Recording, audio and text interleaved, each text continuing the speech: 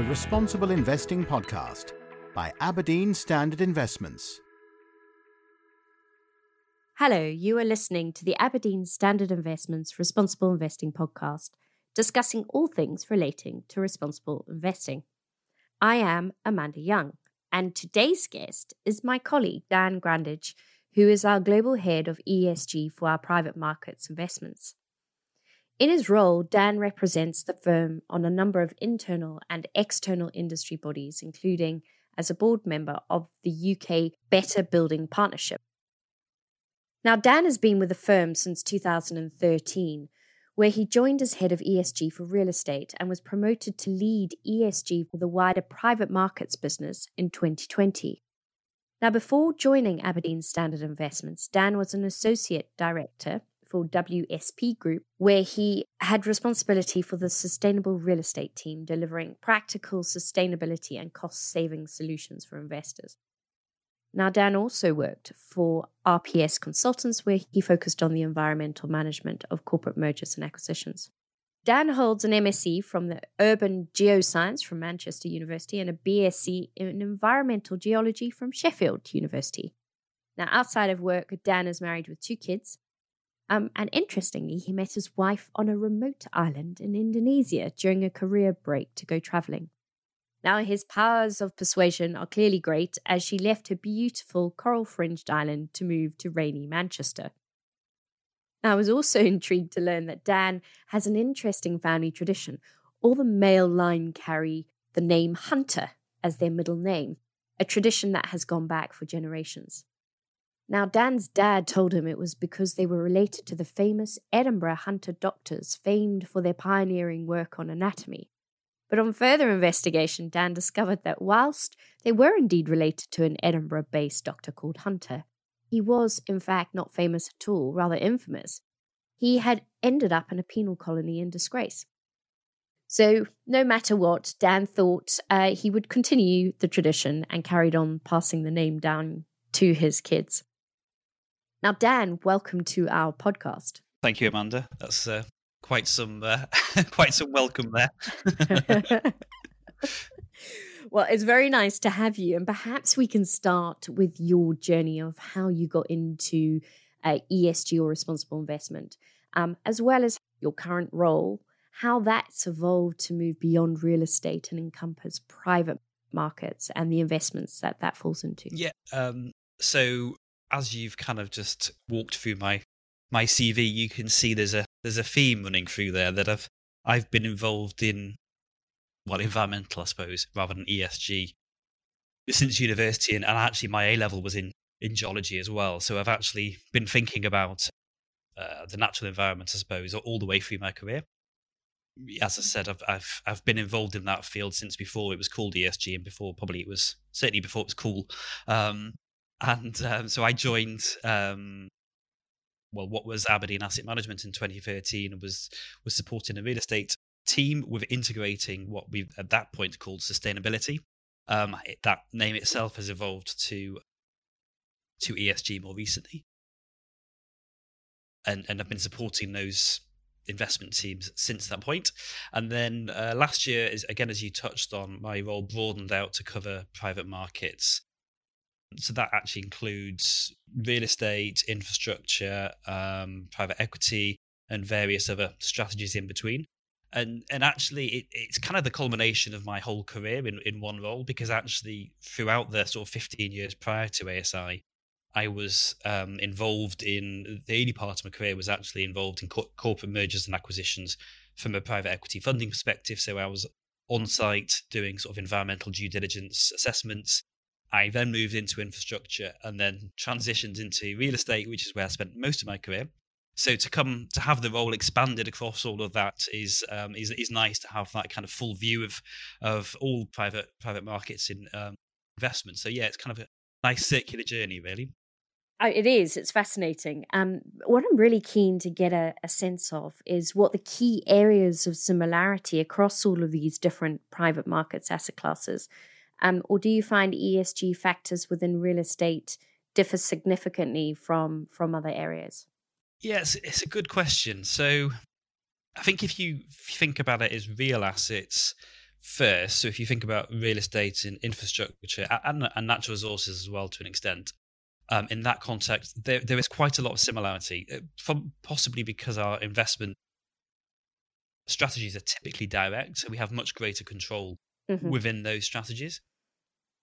And when I kind of reflect on, let's say, equities, the ability to control within a real assets environment is so much larger. Because we directly own it, we're sitting on the boards, or we own the building. If we want to change something, we just do.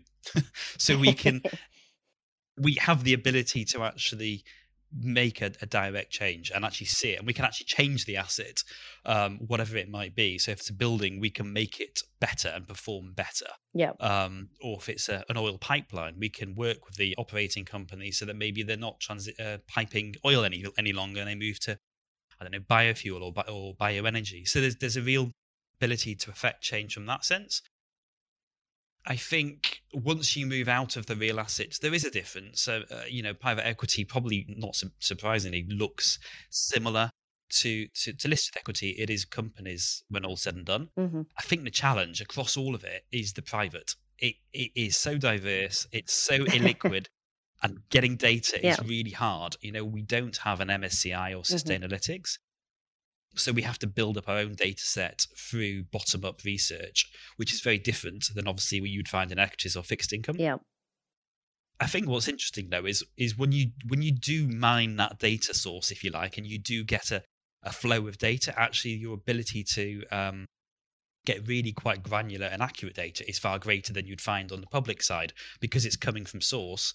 The challenge is kind of getting to it in the first place, but once you've unlocked it, you have this much greater wealth of data. So it's an interesting challenge, but it is definitely different, I think.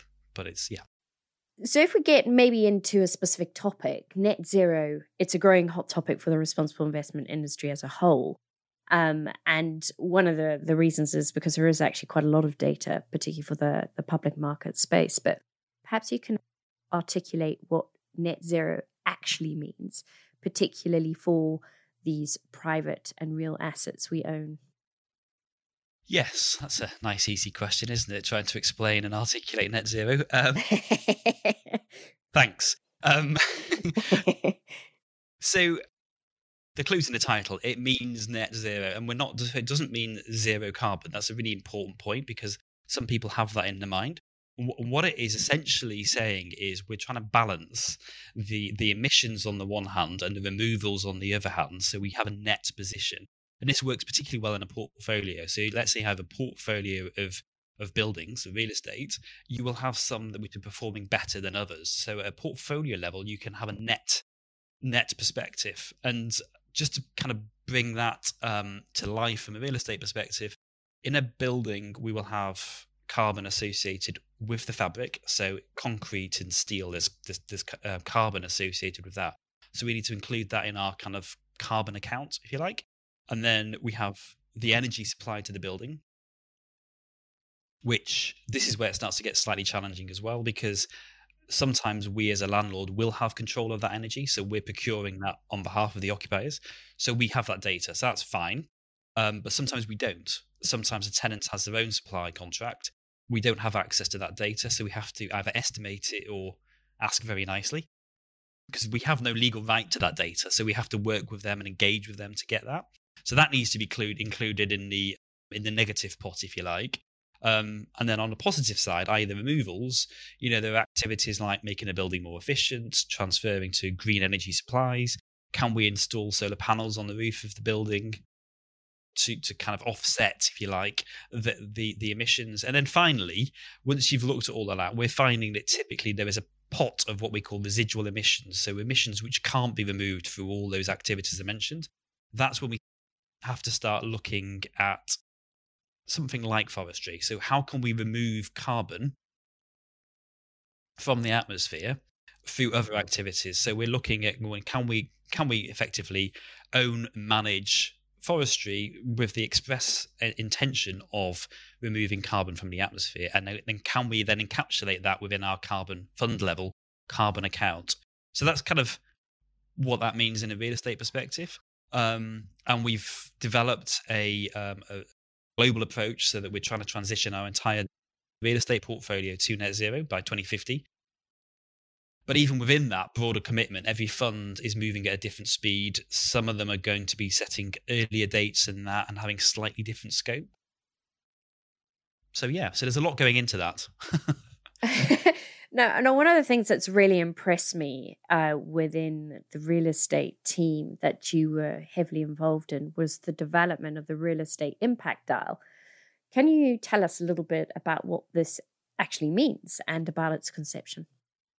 Yeah, so it actually came out of an idea of something before I was working for Aberdeen Standard. It was actually when I was a consultant. It was an idea I came up with when I was working probably about 10 years ago. And I've always had this, no one wanted to buy it actually, so I never managed to sell this idea. But it was this concept that I've been thinking about for a number of years. And really, very simple. It's about the idea of trying to score the ESG performance of every asset. So in this case, real estate. So what's the ESG performance of the asset? To do that, we have 21 material ESG indicators, and then we score across all those different indicators on a sliding scale, basically from bad to good. But we used a global approach called the Impact Management Project, where they have this framework called ABC, which goes from the avoiding harm on one level to benefiting stakeholders to contributing solutions. So the contributing solutions is the good, if you like. And we just translated that. The outcomes, sustainable outcomes. Exactly.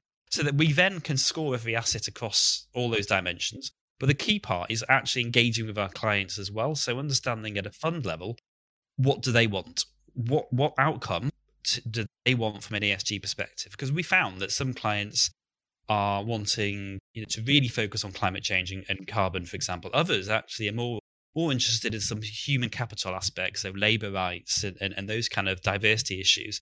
So we're trying to structure the fund to deliver against that, so we can score the funds in aggregates across all those dimensions. We have a fund target, and we can score each asset, both how it is today, but also if we were to change that, because this is real estate and we can change things, what's the target for 3 years, so that we then know how is it today, what would it be like tomorrow, and actually how is that going to contribute to the client's outcomes of what they want, or targeted outcome.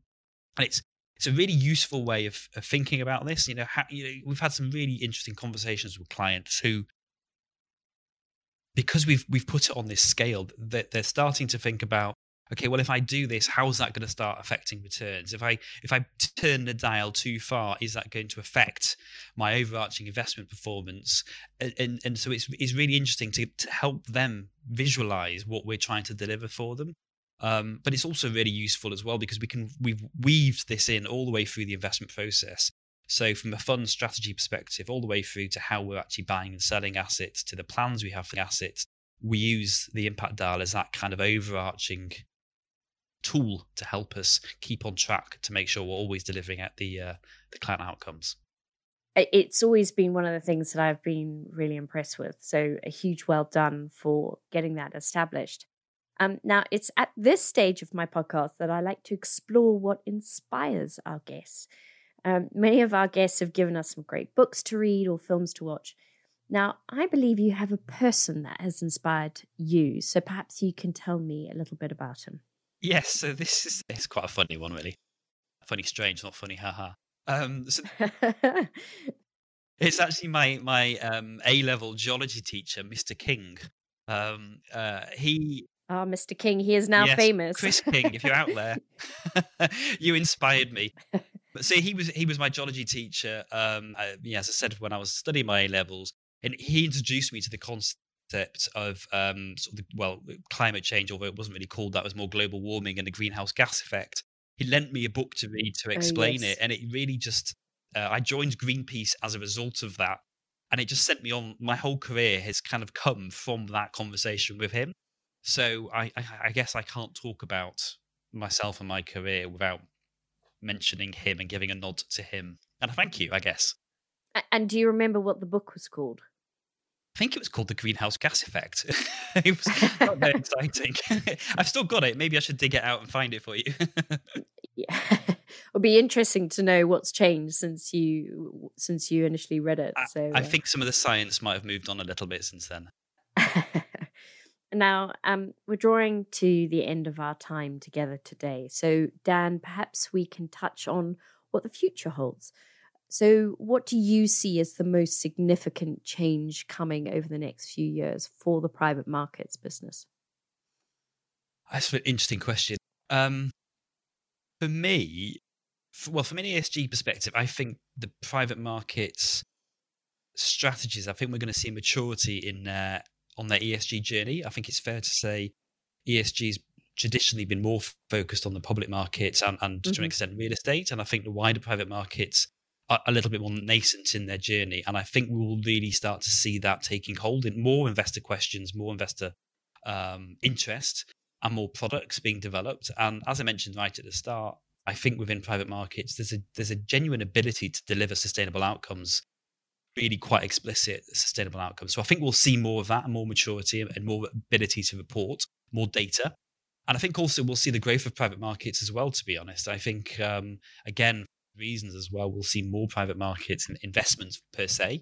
And the two aspects together, I think, mean it's a really interesting and bright future as we move towards this more integrated world, but also more ESG coming into that as well. So yeah, those are the things I think will come in, and I'll talk about carbon very briefly as well. I think as we start to think about carbon, net zero carbon, I think that's really going to affect the way we're starting to invest. And I think it's potentially going to be transformational in the way we're thinking about what we buy and sell and hold. And so I'm really intrigued to see how that plays out in the market as we go forward. So absolutely, and how it affects the actual value of the assets that we own. Exactly. Dan, it's been absolutely delightful to have you with us today, and it's really nice to talk about an asset class where you can have direct impact. So thank you very much for giving us your time. No problem at all. It's been a pleasure to be here. You've been listening to the Aberdeen Standard Investments Responsible Investing podcast, aiming to bring you insights into all things responsible investment. Now, to all those who have taken time to tune in, really many thanks for listening to us, and you can find all our previous podcasts on our website. Until our next podcast, goodbye for now. Thank you for listening to the Responsible Investing podcast, brought to you by Aberdeen Standard Investments. Please subscribe wherever you get your podcasts, and for more great content, visit aberdeenstandard.com. This podcast is provided for general information only and assumes a certain level of knowledge of financial markets. It is provided for information purposes only and should not be considered as an offer, investment recommendation, or solicitation to deal in any of the investments or products mentioned herein, and does not constitute investment research. The views in this podcast are those of the contributors at the time of publication and do not necessarily reflect those of Aberdeen Standard Investments. The value of investments and the income from them can go down as well as up, and investors may get back less than the amount invested. Past performance is not a guide to future returns. Return projections are estimates and provide no guarantee of future results.